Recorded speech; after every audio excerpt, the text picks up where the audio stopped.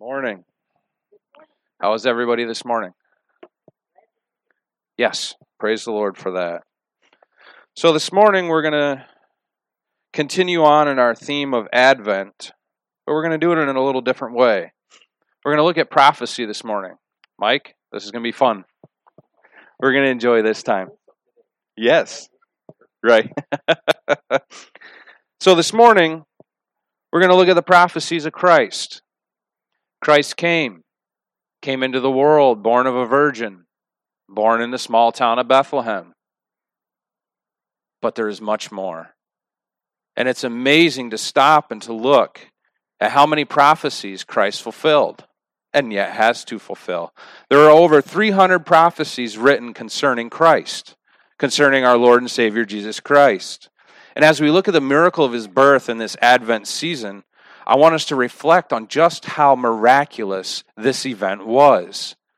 If this event did not take place in the way that it did, and how it did, what are we worshiping? But we worship a miraculous God. So all the prophecies that were written about Christ were completed at least 450 years before he was born, which is amazing to think about. Not only was Christ's birth prophesied, but it also, here we go again, huh? All right, we'll just make do. So not only was it prophesied, but it was fulfilled. No other religion prophesied the birth of its religious leader. They did not prophesy Muhammad's birth for the Muslim faith, nor Joseph Smith with the Mormons, nor Charles Russell with the Jehovah's Witness, nor Siddhartha Gautama, the Buddhists. No other religion save Christianity predicted its Messiah's birth and came true. So this morning, we're going to take a closer look at that and put it all into perspective. What does it mean? How big is our God? How great is our God? And that is going to be the theme of our Advent this season, is how great our God is. But let's take a moment and let's pray before we get into God's Word. Heavenly Father, we thank you, Lord, that you give us boldness because Christ's work was perfect.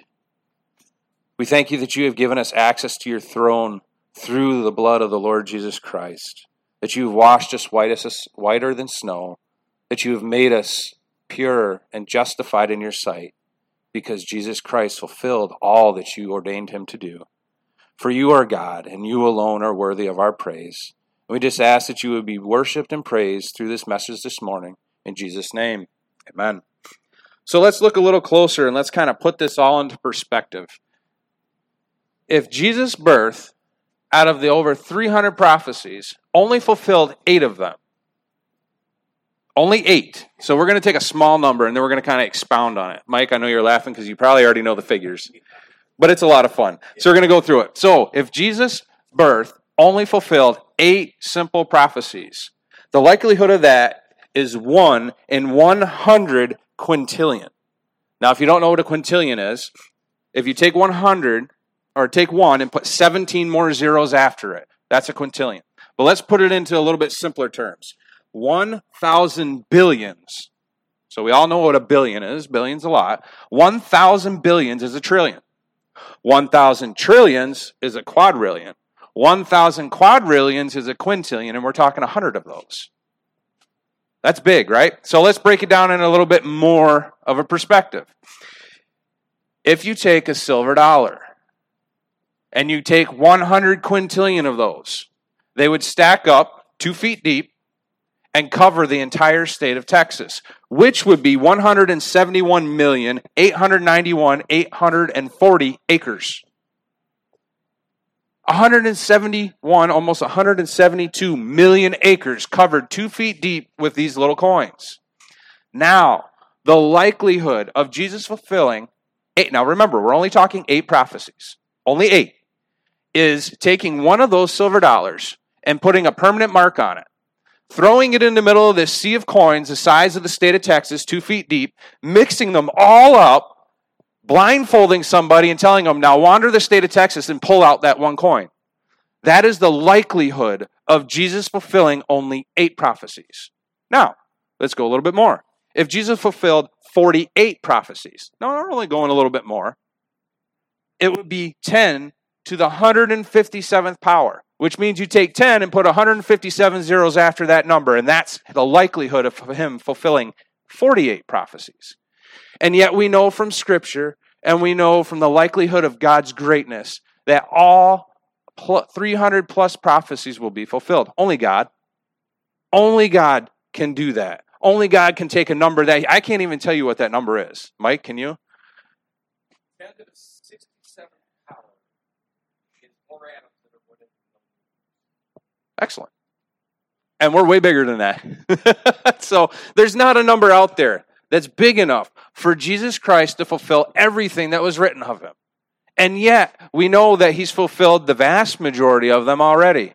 There are a few yet to come, and we'll get there. And I guarantee we will get there. What God has said, God will do.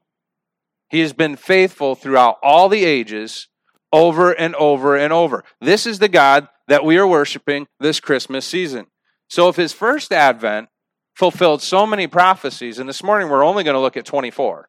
So half of that 48 number. So we're only going to look at 24. But if he could do that, is not his second coming guaranteed? Is not his second coming a reality for us Christians? Do we not have the reality of the Scriptures and all that they entail as our beloved hope?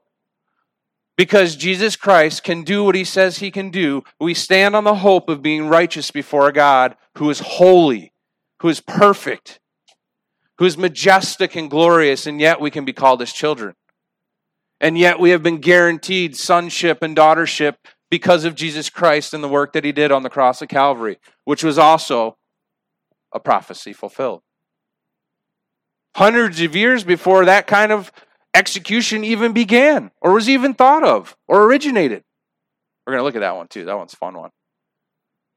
But this morning, we're going to stand on the Word of God and look and worship how great our God is, because he is awesome.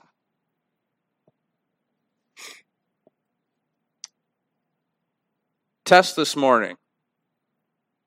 And I did it with my kids this morning, and they haven't been able to get it yet.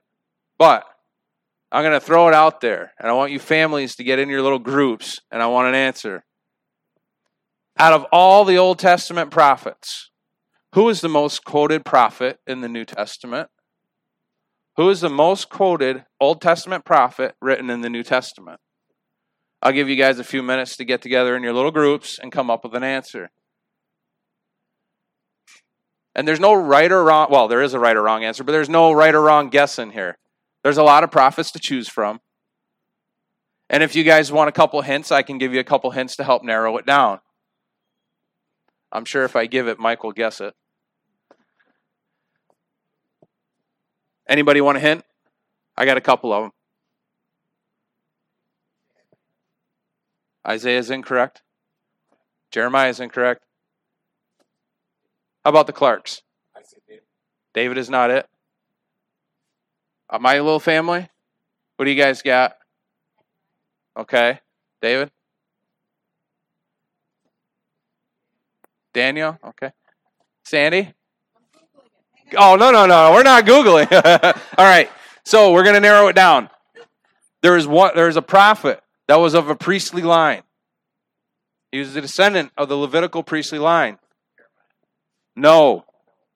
But not only that, he was part of the rebuilding of the temple in Jerusalem after the destruction from the Babylonians in around 520 BC.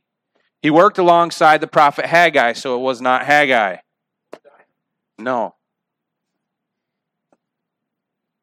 Elijah got it. It was Zechariah. It is. Zechariah is the most quoted Old Testament prophet in the New Testament, which surprised me. That wasn't my first guess when I went through it. But come to find out, he is. Anyway, so we're going to reflect on some of these prophecies that were written. Some by Zechariah, some by others. Yes, Isaiah had many. David, Jeremiah, Hosea, Micah. We read Micah this morning. So this morning, and I kind of took it down and I tried to pare it down and kind of put it in a little bit of an order, kind of going from the beginning on through. Now, I'm only hitting 24 this morning, so there's a lot more you guys can look up on your own. And I will guarantee you it is a fun study to look at. The prophecies fulfilled by Christ. So the first one, and we're going to be flipping around in our Bibles this morning, so make sure your Bibles are ready. We're not going to do sword drills, but there is a section where I'm going to have you guys read. I got a couple people that I'm going to have to pick on to read. So the first one we're going to look at is Jesus was born in Bethlehem. And we find that in Micah chapter 5 and verse 2, which was written over 700 years before Jesus Christ was born, in about the 8th century. Micah 5:2 says, "But as for you, Bethlehem Ephrathah, too little to be among the clans of Judah, from you one will go forth for me to be ruler in Israel. His goings forth are from long ago, from the days of eternity." Now it's interesting that verbiage, the days of eternity, because when we think of eternity, we don't think of days. God outside of time. And yet, somewhere back in eternity past, God ordained for Christ to be born. God ordained for Christ to come to this world. He already had a plan. Christ coming into the earth was not plan B because man fell. God knew this. God already had a plan, and it was always for Christ to come. So he was to come born in Bethlehem. Matthew chapter 2, verses 1 through 6, Luke chapter 2, and also John chapter 7:42 record the birth of Christ in Bethlehem. Another quiz. What brought Christ's parents to Bethlehem? Why was he? The census, right? Once again, God acted through his believers? No. God acted through the wicked. God acted through those who are in power. God moves the heart of a king like a stream of water, turning it in the way that he desires. God ordained, and it happened, and God used the heathen to do it. Secondly, the Christ was to be born of a virgin. Flip over to the book of Isaiah, one of our major prophets. Isaiah chapter 7. Isaiah 7 and verse 14. Now, Isaiah was talking to a king at this time, and the king was Ahaz. Isaiah was written around 735 BC. It's a couple years before Jesus was born. And he says this in Isaiah 7:14, "Therefore the Lord himself will give you a sign. Behold, a virgin will be with child and bear a son, and she will call his name Emmanuel." You guys know what Emmanuel means? God with us, right? It's kind of amazing. God ordains of a virgin birth to prove that God is with us. To give us one who is God and yet fully man. Now that we're never going to wrap our heads around that mystery of fully God and fully man. And yet it's a miraculous thing that is true. God came, born fully of a woman, and yet born of the Holy Spirit. We're going to move on. Thirdly, he would be in a kingly line, in the line of David. Isaiah, we're going to flip over 2 chapters to chapter 9. In verses 6 and 7, it says this, "For a child will be born unto us, a son will be given to us, and the government will rest on his shoulders. And his name will be called Wonderful Counselor, Mighty God, Eternal Father, Prince of Peace. There will be no end to the increase of his government or of peace on the throne of David and over his kingdom, to establish it and to uphold it with justice and righteousness from then on and forevermore. The zeal of the Lord of hosts will accomplish this." Now, there had to be some backlog in the genealogy there in order to get to David. David didn't just happen and start the line of Christ. So we're going to look at that. Matthew chapter 1 gives you the genealogy of Christ, but we're not going to turn there. I need a few volunteers to read. Jonathan, Genesis 12:3. Samuel, can I have you read? Genesis 26:4. Michael, can I have you read? Oh, yeah. Genesis 28:14 through 16.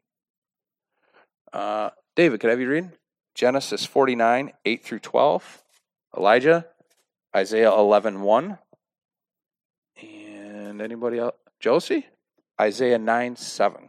You should already be there. So, this morning we're going to go through and look at the prophecy of the line of Jesus, starting with Abraham. 12:3, sir.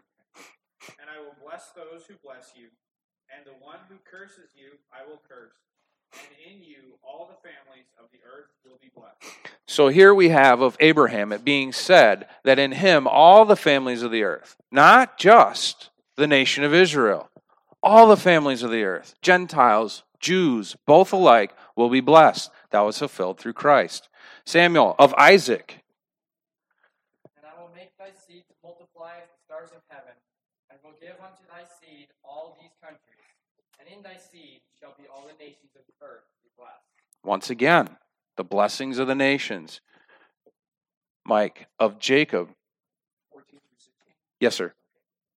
Your descendants shall also be like the dust of the earth, and you shall spread out to the west and to the east, and to the north and to the south.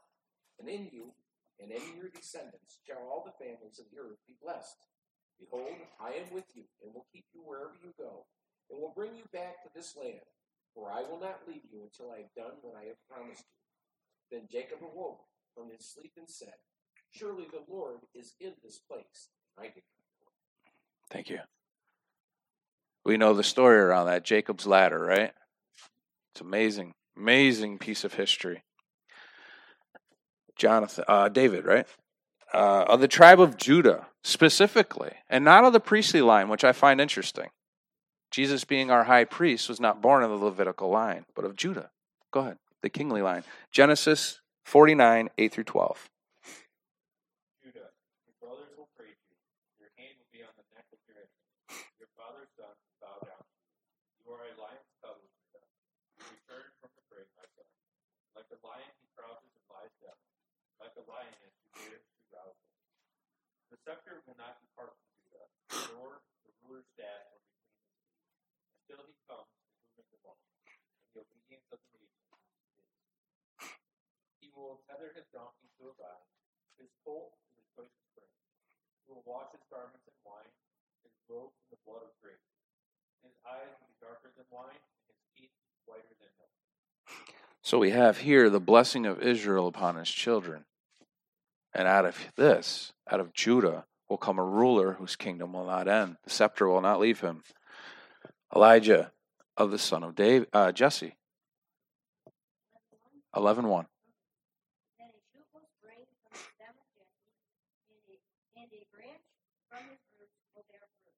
Thank you. And we're going to talk about that word branch a little bit later. Josie, of the son of David. Isaiah 9:7. There will be no limit to how great his offer is. The peace he brings will never end. He will rule of kings on his throne and over kingdom.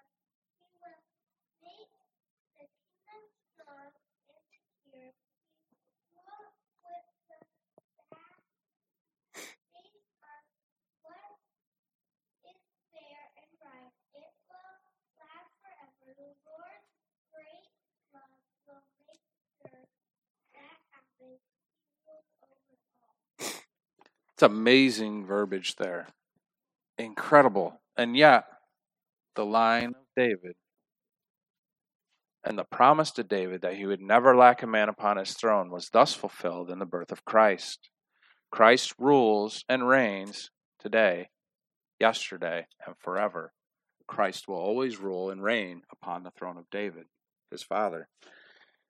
It's interesting to see and to march through history and the promises and the hint of salvation for the entire world that God continues to give in the Old Testament over and over and over again, pointing to the coming Messiah, pointing to the coming need of all nations to repent and to come to himself, and that he would draw not just the Jews, but all men to himself.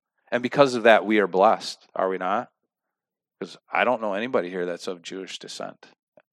Maybe somebody is mixed up somewhere, I don't know. But All of us are Gentiles. And yet God has called each of us to himself. And therefore we celebrate these truths that Christ came, Christ fulfilled. Fourthly, who is known as the weeping prophet? Anybody.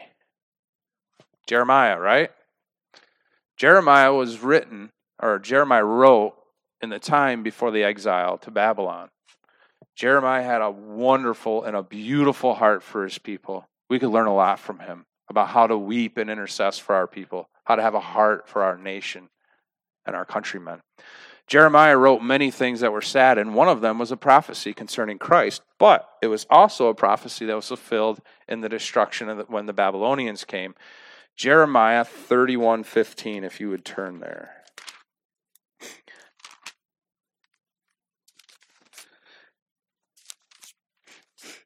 So Israel's mourning would eventually turn to joy. Jeremiah 31:15. Thus says the Lord, a voice is heard in Ramah, lamentation and bitter weeping. For Rachel is weeping for her children, and she refuses to be comforted for her children because they are no more. Now there was an immediate fulfillment of this prophecy. And a lot of times you'll find with prophecy, there was an immediate fulfillment or a thereafter very soon fulfillment of the word. And yet there's also a long-term effect of this. This was also fulfilled because Christ was born.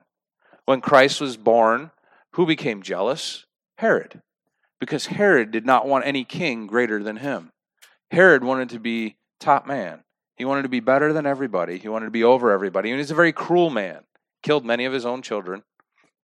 But we know that Herod, through the Magi, found out that Christ was born. And the thing I find very interesting is that Jerusalem, and all Jerusalem with him, wasn't surprised. They knew the prophecy. They knew that Christ would be born in Bethlehem. They told him that.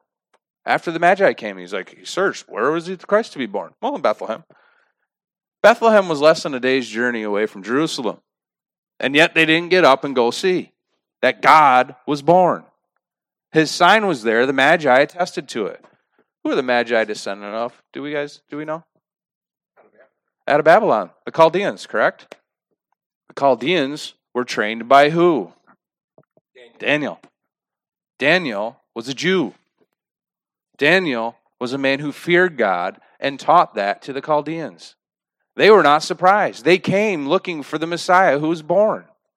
They came to worship. They came to present gifts. And all of Jerusalem let it go by. They knew it. The chief priests and the scribes, they knew it as well as the Magi did. And yet, what does it say? That along with Herod, they were disturbed. So out of this, Herod's wrath comes when the Magi don't come back and tell him who Jesus is and where he is. He goes out and destroys all male children under the age of 2 and under. So this prophecy was fulfilled, and it was actually spoken of in the book of Matthew, chapter 2, verses 16 through 18. Which leads us to our next prophecy, that Jesus was to be called out of the country of Egypt, which is interesting. I find that very interesting because as Israel was brought out of the land of Egypt, so Christ would come out of Egypt by the calling of God. Turn in your Bibles to the book of Hosea. Hosea is a wonderful book. If you guys don't get much time in it, I would suggest spending some time there. Hosea has a lot to say. It's a beautiful book. There's a lot of prophecy. There's a lot of wonderful contrasts and many good lessons to learn. Chapter 10 is one of my favorites. But Hosea chapter 11 and verse 1. When Israel was a youth, I loved him, and out of Egypt I called my son. Now we find this fulfilled in Matthew chapter 2 and verse 15. After the death of Herod. So first, let me back up a little bit. Joseph and Mary fled to Egypt to get away from Herod because Herod was looking to kill the Son of God. God in his wisdom told Joseph in a dream, get up, take the woman and child and go to Egypt. Once again, God is fulfilling his word through those who are not his own. Through Herod's wrath and Herod's jealousy, God ushered in Joseph and Mary going to Egypt and then calling his son from Egypt, and once again fulfilling Scripture. So once he came out of Egypt, once Herod passed away and was dead, God in yet another dream told Joseph, return. So he called his son once again out of Egypt. And they settled in what town? Do you guys remember? What town did they end up settling in when they came back? They didn't go back to Bethlehem because they were still scared. Nazareth, correct. Excellent. So once again, we have a prophecy from the prophet Isaiah, chapter 11, that Jesus would be called a Nazarene. Isaiah 11 and verse 1 says this. Then a shoot will spring from the stem of Jesse, and a branch from its roots will bear fruit. Oops, I must have put the wrong verse there. Jeremiah 20, well, actually, I will reference that. But Jeremiah 23, verse 5 says, Behold, the days are coming, declares the Lord, when I will raise up for David a righteous branch, and he will reign as king and act wisely, and do justice and righteousness in the land. Now, the word Nazareth comes from the root word netzer, which means a branch. Here again, we see in these prophecies that Jesus was considered a branch, a root of Jesse, that he would bear fruit. Jeremiah 33:15. In those days and at that time I will cause a righteous branch of David to spring forth, and he shall execute justice and righteousness on earth. And then over in the book of Zechariah, where I told you we're going to be flipping around this morning. Come on, right there. Zechariah chapter 3, verse 8. Now listen, Joshua the high priest, and you and your friends who are sitting in front of you. Indeed, they are men who are a symbol, for behold, I am going to bring in my servant, the branch. And then in 6:12, and they say to him, Thus says the Lord of hosts, Behold, a man whose name is Branch. For he will branch out from where he is, and he will build the temple of the Lord. So Nazareth also has another meaning in the Hebrew, and it means despised. Jesus was despised of his kindred. But he fulfilled the prophecy of being a Nazarene, being the branch of God, to bear fruit for the children of God. One that we looked at last week shortly is Jesus would be called a prophet. Moses prophesied this in Deuteronomy chapter 18, verse 15, which was written in 1260 BC. That's a couple years before Jesus was born. And it says that he was to be called a prophet. And we see over and over in the New Testament scriptures, in the Gospels, that over and over they said, this must be the prophet, the Messiah we long awaited. Over and over we see that. Number 8, he would be a light to the Gentiles. Isaiah chapter 49. I'm going to flip over there. 49 verses 5 and 6. And now says the Lord, who formed me from the womb to be his servant, to bring Jacob back to him, so that Israel might be gathered to him. For I am honored in the sight of the Lord, and my God is my strength.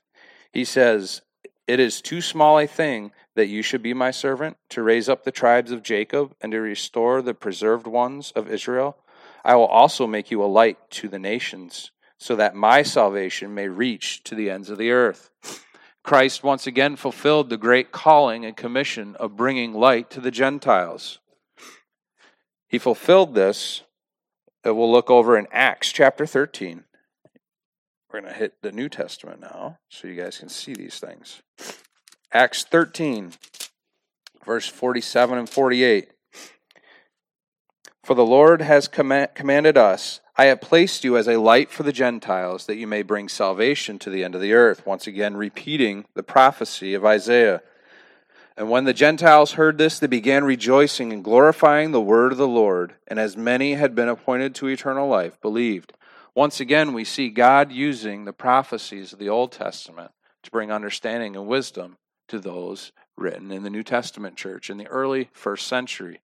They were praising and worshiping God for something that was written in the Torah, for something that was written in the Jewish Bible through the prophet Isaiah.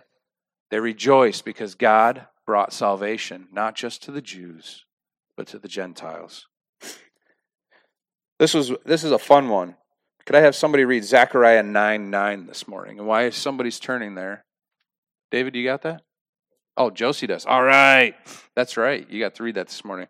So Zechariah 9:9. Go ahead and read that for us, Josie.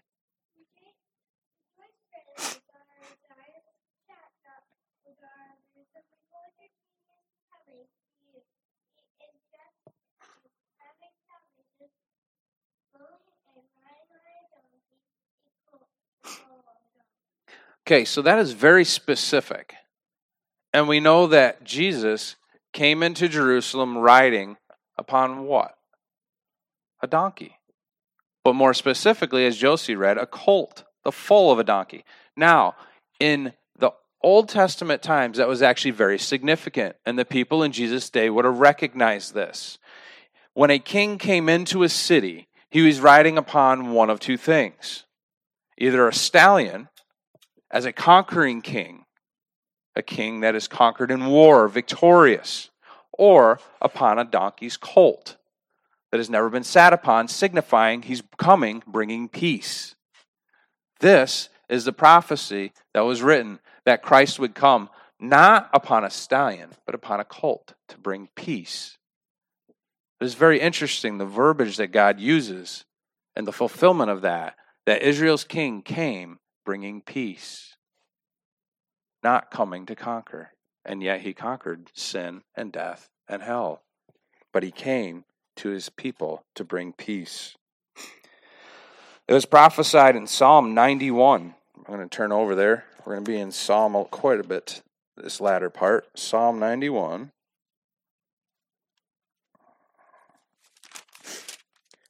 Specifically verses 10 through 12. Psalm 91 says this: "No evil will befall you, nor will any plague come near your tent. For he will give his angels charge concerning you, to guard you in all your ways. They will bear you up in their hands, that you will not strike your foot against a stone." This was talking about the temptation of Christ. Christ was to be tempted. He was to be tried in all ways, such as we are. That way he could be a great and a understanding high priest. And we read in Matthew chapter 4 the temptation of Christ. Was not Satan the one that used this verse to try to tempt Christ himself? For it is written. What was Christ's rebuttal? Every time he was tempted. For it is written. Do not put the Lord thy God to a test. Over and over when he was tempted, Christ himself, God in the flesh, went back to the scripture. Should we not take ear and listen and hear and understand? God wants us to use his word. Stand upon the word of Christ alone. Stand upon the word of Scripture alone, for it is true, it is faithful, and he always provides a way out. Psalm 55. This is a famous psalm. It's a good psalm. It's a psalm of David. Psalm 55 and verse 12 through 13 says, "For it is not an enemy who reproaches me, for then I could bear it. Nor it is one who hates me, who has exalted himself against me. Then I could hide myself from him. But it is you, a man of my equal, my companion, and my familiar friend." Also, over in Psalm 41, flip back a couple pages, Psalm 41.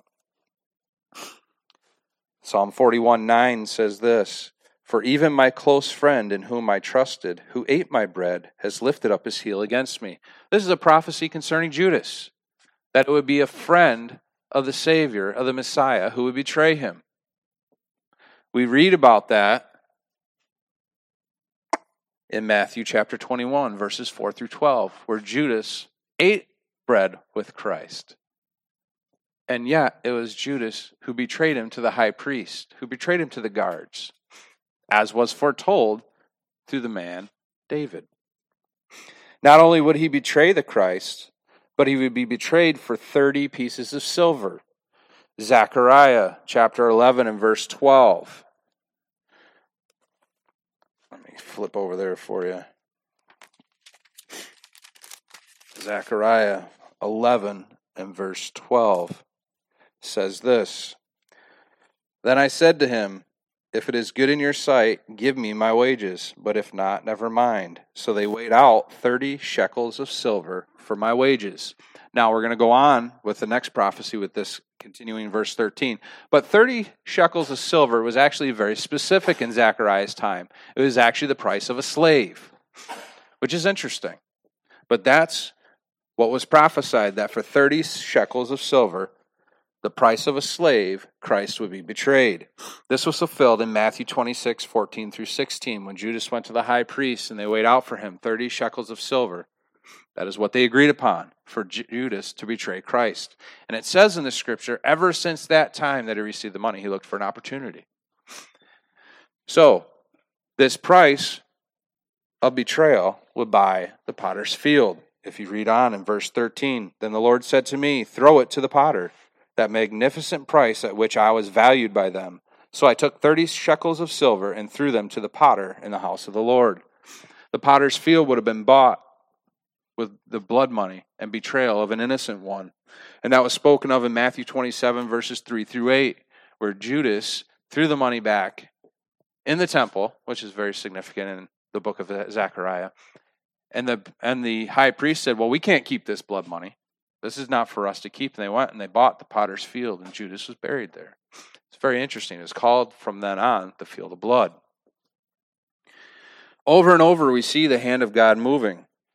So he was to be despised. That was prophesied in Isaiah 53, verses 1 and verse 3. We see that played out through Matthew 26, John 1, John chapter 12. Jesus was despised. He was rejected by his own countrymen. What did the people say when Pilate was in front of them? Crucify him, his blood be on our head and upon the heads of our children. They cursed themselves without knowing it. Number 15, he was to suffer silently. Isaiah chapter 53, a beautiful chapter about the coming of Christ and about what he would suffer and the suffering servant of the Lord. Isaiah 53, 53 verses 7 and 8 talks about Jesus suffering silently before those who accuse him. We see in Matthew 27, 12 through 14, and Mark 15, 3 through 5, the silence that Jesus had before Pilate and before his accusers. He spoke not, and the scriptures also says, and he also did not threaten. How easy would it have been for God to say, all right, you're done.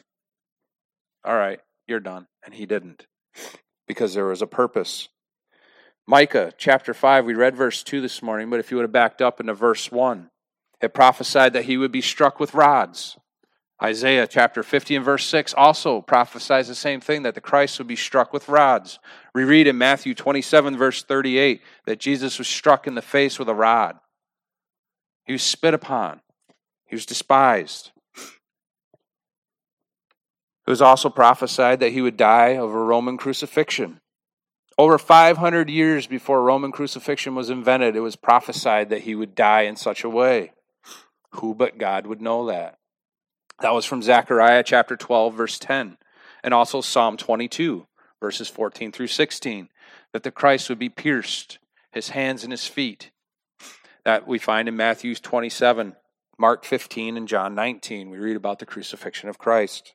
It was also prophesied in Isaiah 53, verse 12, that he would be listed among transgressors.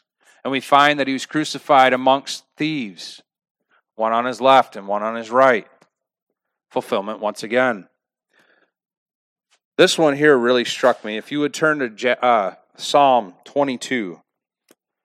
This one strikes me as amazing, the amazing work of God. It was prophesied not only that Christ would be crucified, but it's prophesied what Jesus would say upon the cross, what the crowd would accuse him of and say and taunt him with, and what the Romans would do with his clothing. Psalm chapter 22, verse 1. My God, why have you forsaken me? Is that not reminiscent of Christ on the cross? Verse 8. Commit yourself to the Lord. Let him deliver him. Let him rescue him because he delights in him. Was that not the accusations thrown at Christ upon the cross? And then jump down to verse 18. And they divided my garments among them, and for my clothing they cast lots. Was that not fulfilled through the Roman centuries that were there at the foot of the cross?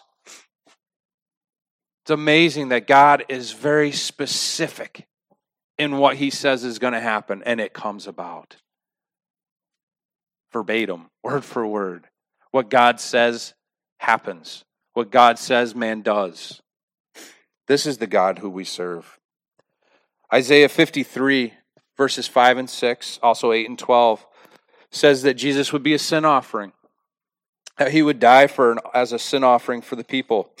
John 1:29, John the Baptist says, "Here comes the Lamb of God to take away the sin of the world." Acts chapter 10 and verse 43 and Acts 13 also talk about this. 1 Corinthians 15, 3 and 4.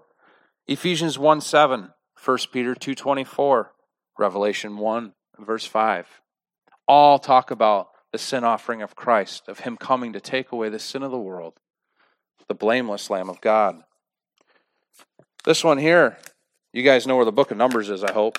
I know it's one not many of you like to read because it can get kind of tedious and boring reading through lists and lists of people and numbers and all that stuff. But there's a lot of really neat stuff in there. Numbers chapter 9 and verse 12. We're going to read that this morning.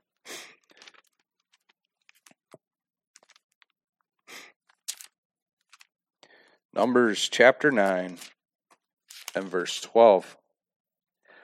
For they shall leave none of it until the morning, nor break a bone of it, according to all the statute of the Passover, that they shall observe it. Here we see the picture of the Passover lamb. We talked about this on a Wednesday night. The beautiful picture of Christ as the Passover lamb. And it says here that not a bone shall be broken. And we know that the thief on the left and the thief on the right, as was the habit and the practice of the Romans, they broke the legs of those on the cross. Why? Well, because when they had use of their legs, they could push up and still get a little oxygen. We know that the chief priests and the elders, knowing that a holy day was coming, asked Pilate that their legs would be broke, that they would not be on the cross for the next day. And we know that when they came to Christ, what did they find? Christ was already dead. He had already, in his time, chose his death.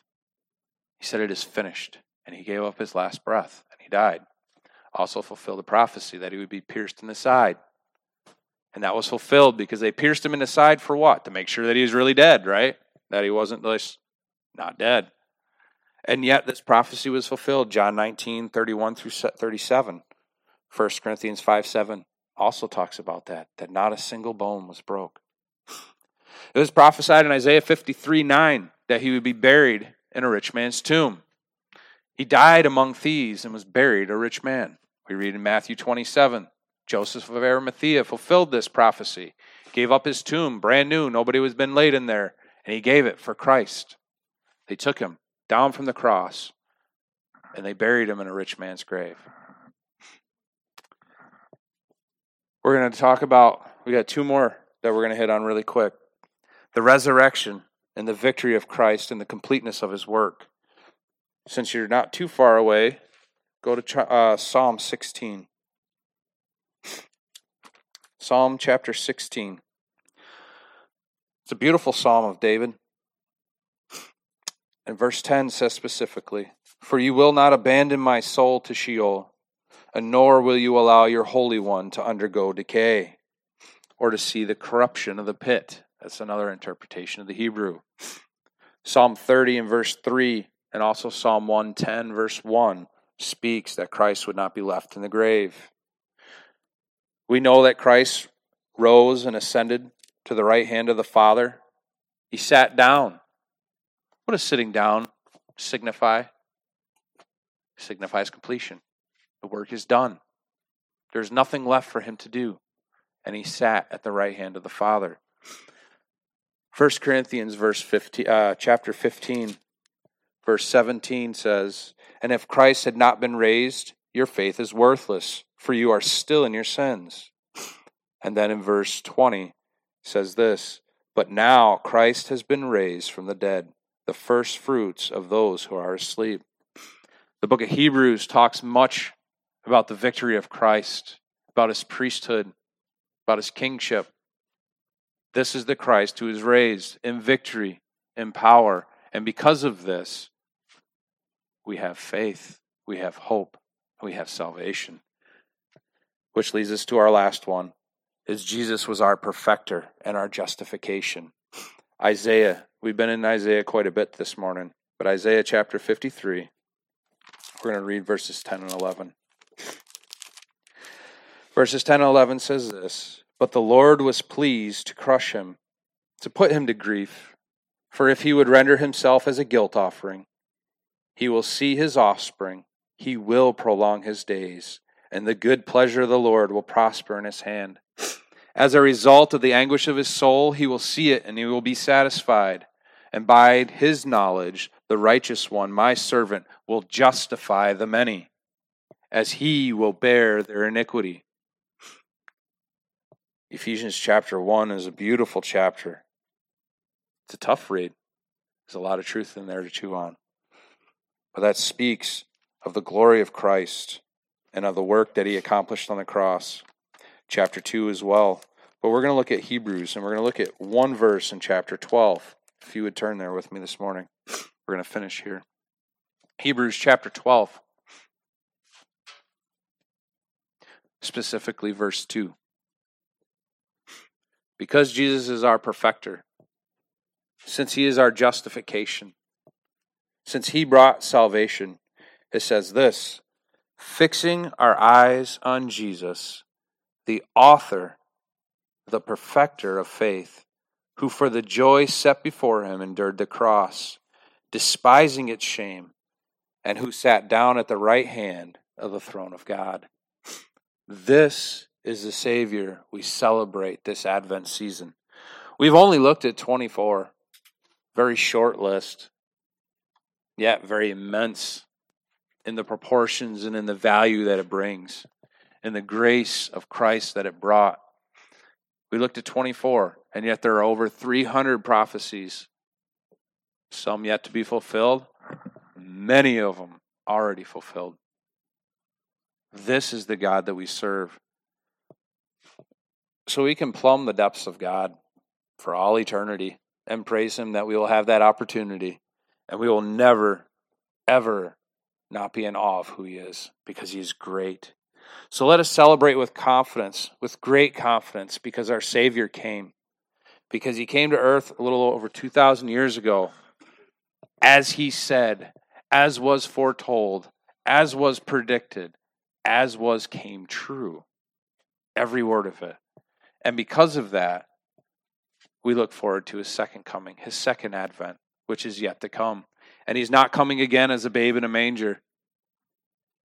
Revelation tells us very plain he is coming as a conquering king with robes dipped in blood, righteous and true, with power and authority, with eyes like a flame of fire searching the souls of men. This is the Christ whom we serve.